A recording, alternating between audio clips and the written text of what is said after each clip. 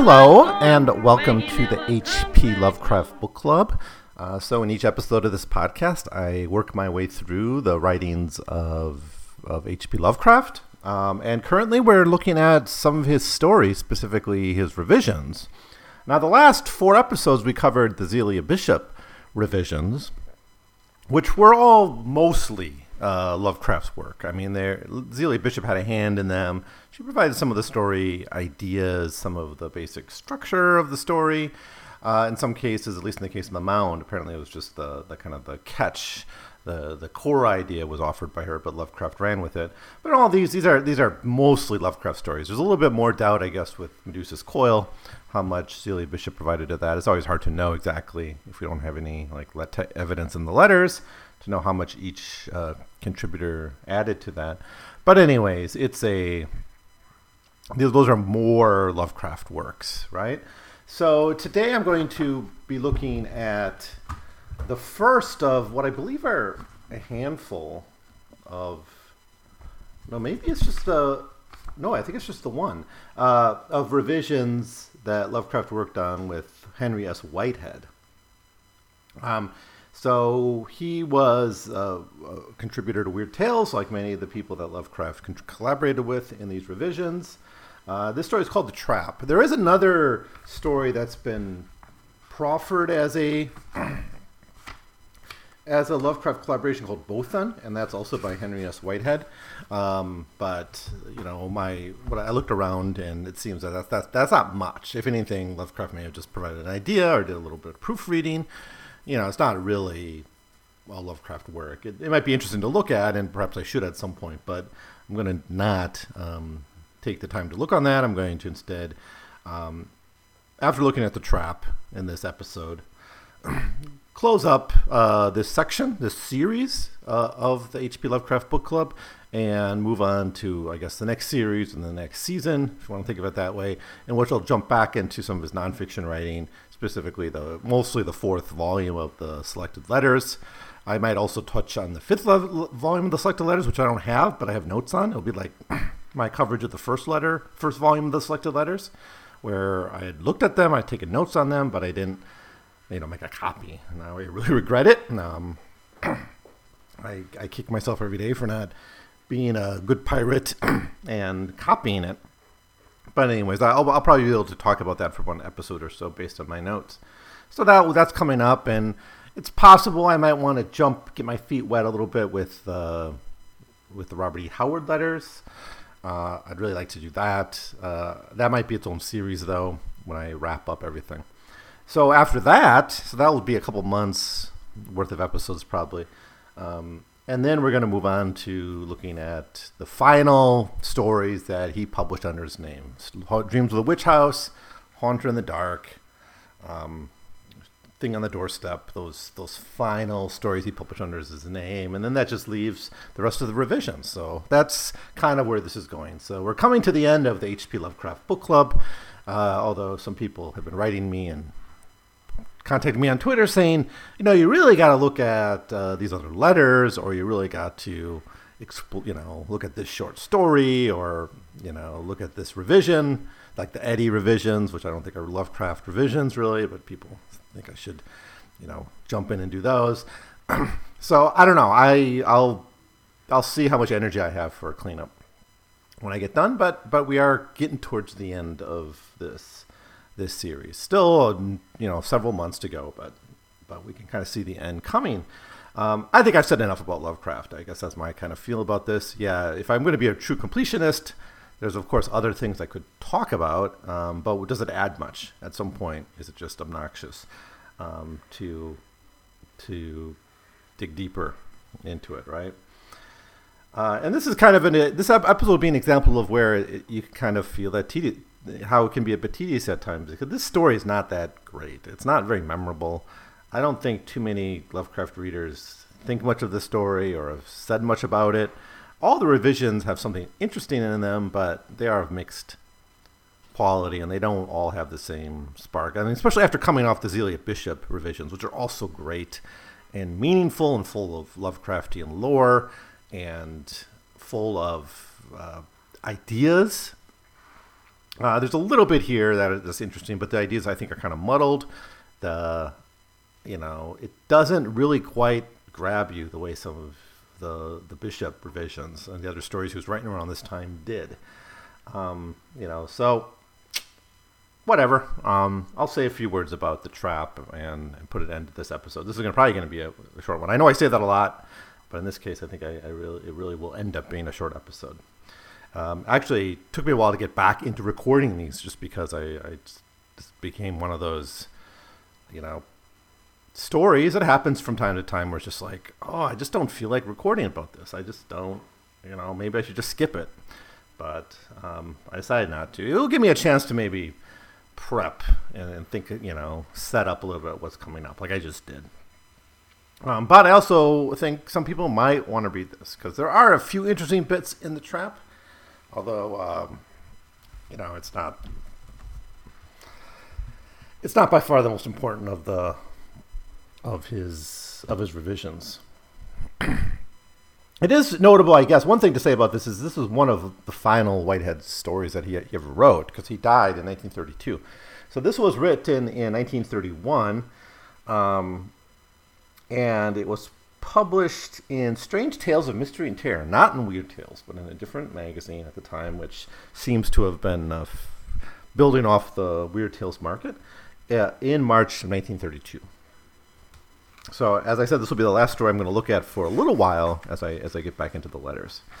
So, basically, the story is about, our narrator is thinking about, it's some Thursday in November, that's the time stamp we get, is looking at his ancient Copenhagen mirror. So this is, there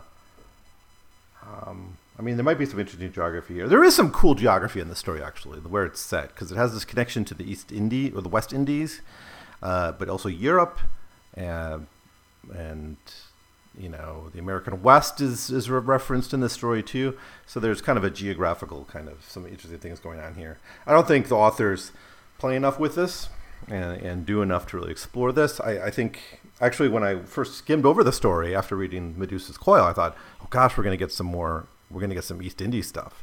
It's going to build off the cool stuff in Medusa's Coil, and it was really disappointing when we didn't get more voodoo and more of that kind of stuff. It's just that connection doesn't really seem to matter too much. Anyways, he's looking at this mirror, and he's thinking about it. But that's sort of it. He just kind of ponders on it and its origins, and then later, just the next paragraph, it's years later, he's teaching as a private tutor. We don't actually see Lovecraft's characters. Again, this is Whitehead writing the early part of the story, so it's not really Lovecraft. But we don't see many of his characters really have jobs. It's not a very common thing in his stories. I've been rereading a lot of Stephen King lately, because I still want to connect a lot of this stuff to Stephen King, if I have the energy to do that. That may be how I can kind of rejuvenate my interest in this podcast once I'm, done with the stories in the last set of revisions, is maybe do some essays where I really kind of explore some of the differences and relationships and thematic connections, and really the thematic divergences between King and Lovecraft. But one big difference is that King's characters always have jobs, right? They, good or bad, they tend to be, of the working class. Sometimes you have successful writers showing up there, but they're working writers.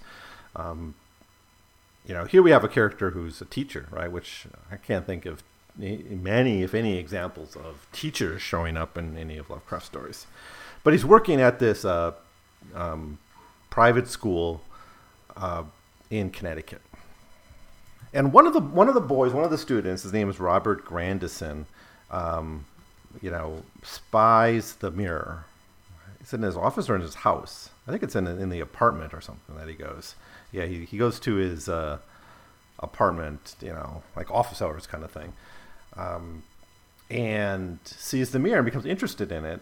And he's he's interested in this weird facet of it. Quote, "At last I quietly asked him what had attracted his attention. Slowly and still wearing the puzzled frown, he looked over and replied rather cautiously, 'It's the corrugations in the glass.' Or whatever they are, Mr. Kavanagh. I was noticing how they all seem to run from a certain point. Look, I'll show you what I mean. So at this point, he touches the glass. He puts his finger on the glass to kind of touch it, and the mirror sort of pulls his finger in, right? And this produces a change in the mirror. Quote, unmistakably, from that particular angle, all of the many whorls in the ancient glass appeared to converge like a large number of spread strings held in one hand and radiating out towards in streams. So the mirror's interacting with people who touch it, right? Which why our narrator didn't know it had this ability, or if it's just because this boy is kind of special to them. That doesn't seem to be the case, actually. But that's all for that meeting. But Robert's really kind of curious about this, and he even does a very cliche kind of looking back at the mirror as he's leaving the room, and the narrator's like, "Oh, he seems to really be interested in that mirror. Better keep an eye on him." But anyways, before he can keep an eye on or lock away the mirror or investigate it himself, this boy disappears. He vanishes. He doesn't show up for morning roll call one day at the dorms. And so once he's visited, then there's what to do. It's kind of a scandal for a boarding school to lose a kid. Obviously, it's going to affect their accreditation. It's going to affect their relationship with parents, and it's around Christmas vacation too. So they're a bit wondering is this maybe he just went home early? What's up with him? But they have to find the kid, right? You can't lose a kid if you're a school. So then he starts having these dreams. Our narrator starts having dreams pretty much right away. Quote, that I should be receptive of such a notion, that Grandison was still alive was the notion. That I should still be receptive of such a notion will not seem strange to those who know my long residence in the West Indies and my close contact with the unexplained happenings there. It will not seem strange either that I fell asleep with this urgent desire to communicate some sort of mental communication with the missing boy. Even the most prosaic scientists affirm, with Freud, Jung, and Alder, that the subconscious mind is most open to external impressions in sleep. Thought such impressions are seldom carried over intact into the waking state. Which is interesting. And this is, I don't know if this is still Whitehead writing or if Lovecraft was taken over by this point, but that's certainly something that Lovecraft was interested in. That is dreams, right? Dreams is very much a factor of his work. And he starts to have dreams, and he starts to feel and sense he's getting messages from Robert. But there's this problem of you don't remember your dreams, right? You don't keep touch of them. That's a thing Lovecraft, his characters tend to remember their dreams, right? Or the dreams have a big effect on them. They're not ephemeral. Maybe if Lovecraft was writing that, maybe the dreams wouldn't have been as ephemeral or problematic. But we get enough, though. We get enough that he's actually able to sees Robert in the dreams. And he seems to get a message from Robert as well. But he can't really remember what it is. And that I think is, that's very realistic. I mean, I just took a little bit of a nap. I've been having trouble sleeping at night lately. Took a half day, slept from 2 to 4 p.m., got up, did some other things, and started this podcast. But I was dreaming like nuts, and I don't remember any of those dreams, even just a couple hours later. So it's true to life for me anyways. I dream a lot, but I just don't remember them. I got to start taking notes, I think. I know people who do that tend to have a better time remembering their dreams. But anyways, he thinks he starts to get messages from Robert, and he comes to a conclusion pretty rapidly in the story. And I think we're not even halfway into the story yet, close to halfway, but it's still in the first third or so of the story. He comes to the conclusion that the mirror is a trap, and it's trapped the soul of Robert. It's trapped actually more than the soul, the body and everything of Robert Grandison. Quote, it was more than a mirror, it was a gate, a trap, a link with spatial recesses not meant for the denizens of our visible universe and realizable only in terms of the most intricate non-Euclidean mathematics. In some outrageous fashion, Robert Grandison had passed out of our ken into the glass and was immured, waiting for release. So anyways, not to spend too much time on this, he's able to start to piece together through his dreams that there's other entities in the mirror, there's other beings, other human beings trapped in this mirror. There's a little bit here on race, I should just say, because it is an international group of souls or bodies that have been trapped by this mirror.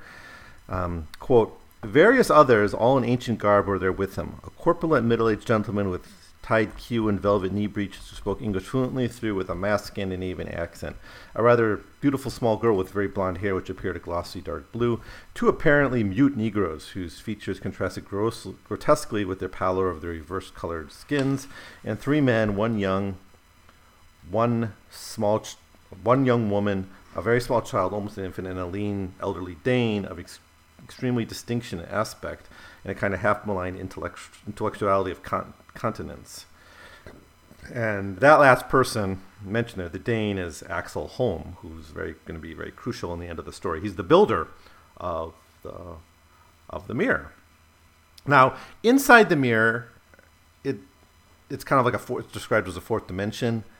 Different things happen. One is everyone's inverted. Everyone's if they're left-handed, they're now right-handed. Everything's sort of flipped that way. I guess left and right are flipped in that. Colors change, become more muted. So the blue becomes yellows, gray trousers stay gray, though. So everything kind of, the color becomes more like a film, right? So it's almost like you could translate it to a black and white film, but with very, very much, not quite black and white, but with muted colors. The bright colors get faded. I don't know if mirrors do that. I mean, maybe some type of mirrors can do that kind of thing, but there's some imagination here in imagining what the world inside a mirror would be like. In terms of course, it would be a reflection. Things would be opposite, but other aspects of it are kind of decently thought out. It's kind of interesting. There's some interesting things in the story. It just didn't grab me, but I think it might be interesting for others. He's able to travel around the mirror world. He gets into some of the physics of this. Quote, passage from one definite scene to another involves sort of gliding through a region of shadow or blurred focus, where the details of each scene mingled curiously. All the vistas were distinguished by the absence of transient objects, and the indefinite or ambiguous appearance of such semi-transparent objects as furniture or the details of vegetation. End quote. Now, what I'm kind of imagining, it doesn't really explore this, but what I'm sort of imagining is like if the mirror's like in one place, it's not traveling around. So what's the mirror's reflecting is what would be in this fourth dimension, but maybe in some other format, right? Reversed, colors muted, but maybe in some other way, flattened, maybe kind of shadowy, but it would be there. But if you were to like turn the mirror to a forest, that's what you would have in the mirror world, right? That's kind of how I guess I would do it, I think, which might allow for some interesting kind of story elements.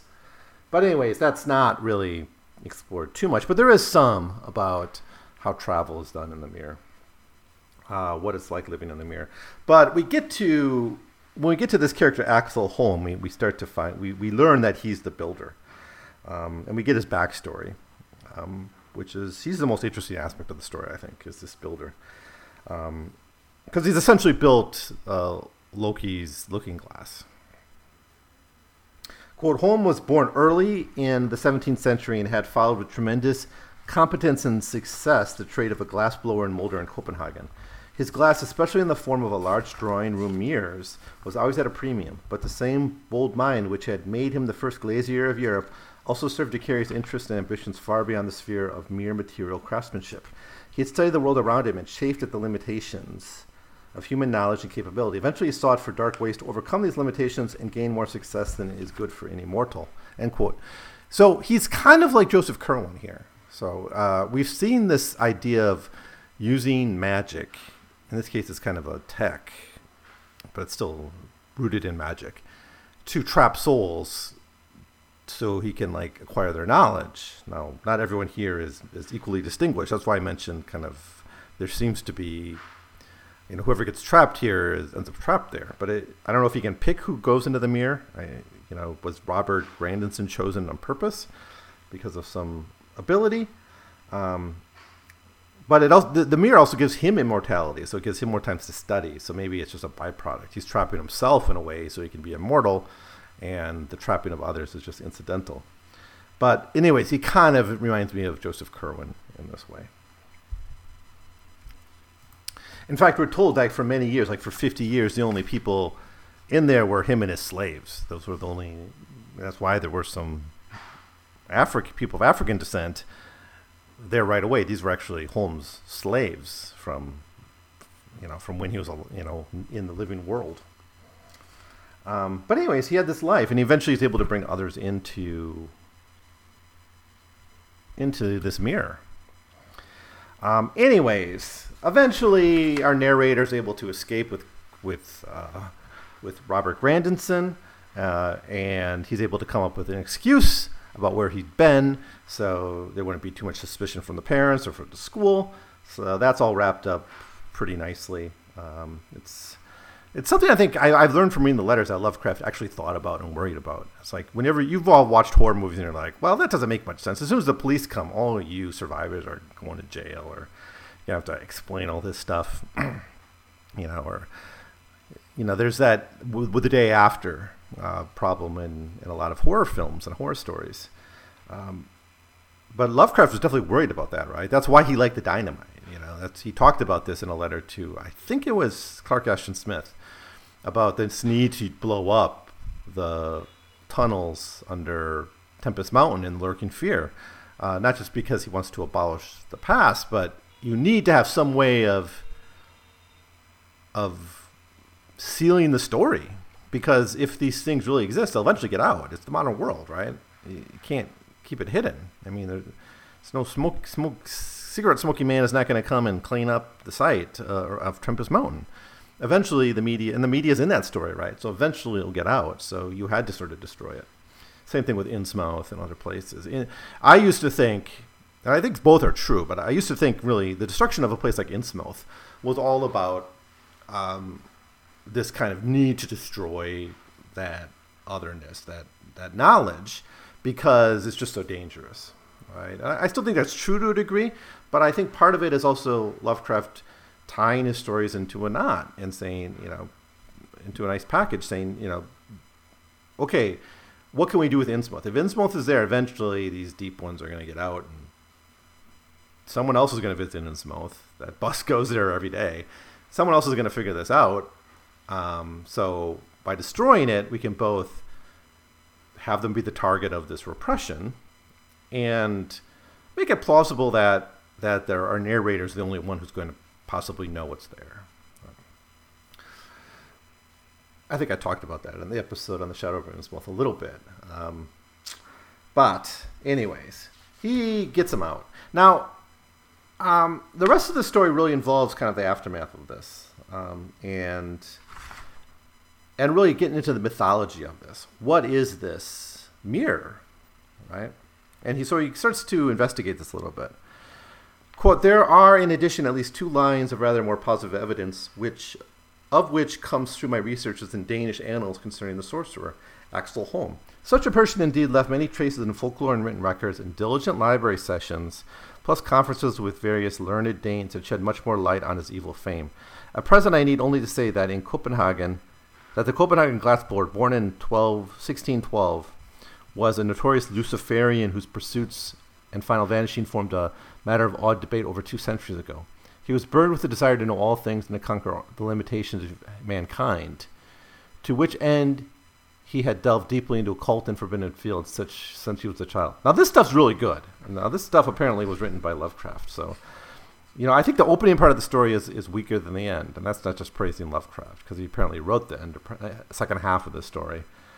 I do think it ends stronger than it begins. It begins with just kind of a very cliche story about a mirror that is a different world, right? Through the looking glass. It's not actually a very original thought. But this character, Holm, kind of lifts the stories in my mind a little bit, because it is a Joseph Curwen character. It's a great Lovecraft villain. Quote, he had few interests and objectives. He had a strange interest in objectives, few of which were definitely known, but some of which were recognized as intolerably evil. It is recorded that his 2 Negro helpers, originally slaves from the Danish West Indies, had become mute soon after their acquisitions by him, and that they had disappeared not long before his own disappearance from the ken of mankind, end quote. So again, we see again with Joseph Curwen experimenting on slaves. It's very similar. Now the mythology behind this, I don't think it's saying that it is like Loki's Looking Glass, but it's somehow connected to it. This is what our narrator writes. This mirror, according to popular tales, the Tropheus, potent in its way as the better-known Aegis of Minerva or Hammer of Thor, was a small oval object called Loki's Glass, made of some polished, fusible mineral and having magical properties, which included the divination of the immediate future and the powers to show the possessor as enemies. That it had a deeper potential properties, realizable in the hands of an erudite magician, none of the common people doubted, end quote. So anyways, this is how he made the glass. He took this mirror, which mythology said is Loki's glass, and was able to use this. So that's kind of the deeper mythology here. And I don't know of any other stories where Lovecraft feeds on like Norse mythology in this way. It's not something he was primarily interested in. I think he said a lot more about like American mythology in stories like it comes up in the Curse of Yeg and the Transmigration of Juan Romero. He's got his own mythology created, but connecting it to Norse mythology, it's obviously a good thing to do. It fits together in his overall idea that all these traditions are sort of connected together into these deeper horrors, this deeper cosmic horror. I'm only going to say, though, that this is the first I heard about Loki's Looking Glass. I mean, maybe I go dig into Neil Gaiman's book of Norse mythology and see, maybe it's something I missed. Maybe it's there. Mythology always has a lot of interesting stories, though, so it's important to read it and keep up on that stuff, especially for stories like this. But anyways, that's the Trap. It's okay. It doesn't have the punch, I think, of the Zelia Bishop revisions. It kind of starts out pretty slow, but I think where it really gets interesting is when you meet this character Holm. I think that's the most fascinating part of the story. And it does sort of, you see a lot of parallels with the case of Charles Dexter Ward, I think, especially, and I think the connection, there is something important about slavery here, about the misuse of enslaved men and women, just like we saw in Charles Dexter Ward, written, 4 or 5 years before this. 6 years almost? Wow. Anyways, that's going to be it. So, next episode, I'll jump into the first letters in the 4th volume of the Selected Letters. I glanced at that in the previous series on the letters. The way I did it is I did 20 letters at a time. I think I'm going to keep that pace, but that will be 10 episodes or so, with the last episode being not exactly 20. So we'll have 9 episodes where I look at 180 letters, and then whatever's left will be in the final episode of that series. And I'll do what I did last time, too, by really breaking up my discussion into, different correspondence.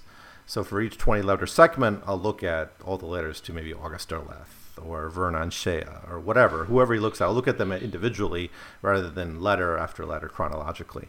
That will let us, that I found was a better way of getting at the themes, because you could actually follow the conversation a little bit more. Now, these are all one-handed conversations, so you don't have the letters from the other way, like we do with the Robert E. Howard collection that I have, The Means to Freedom.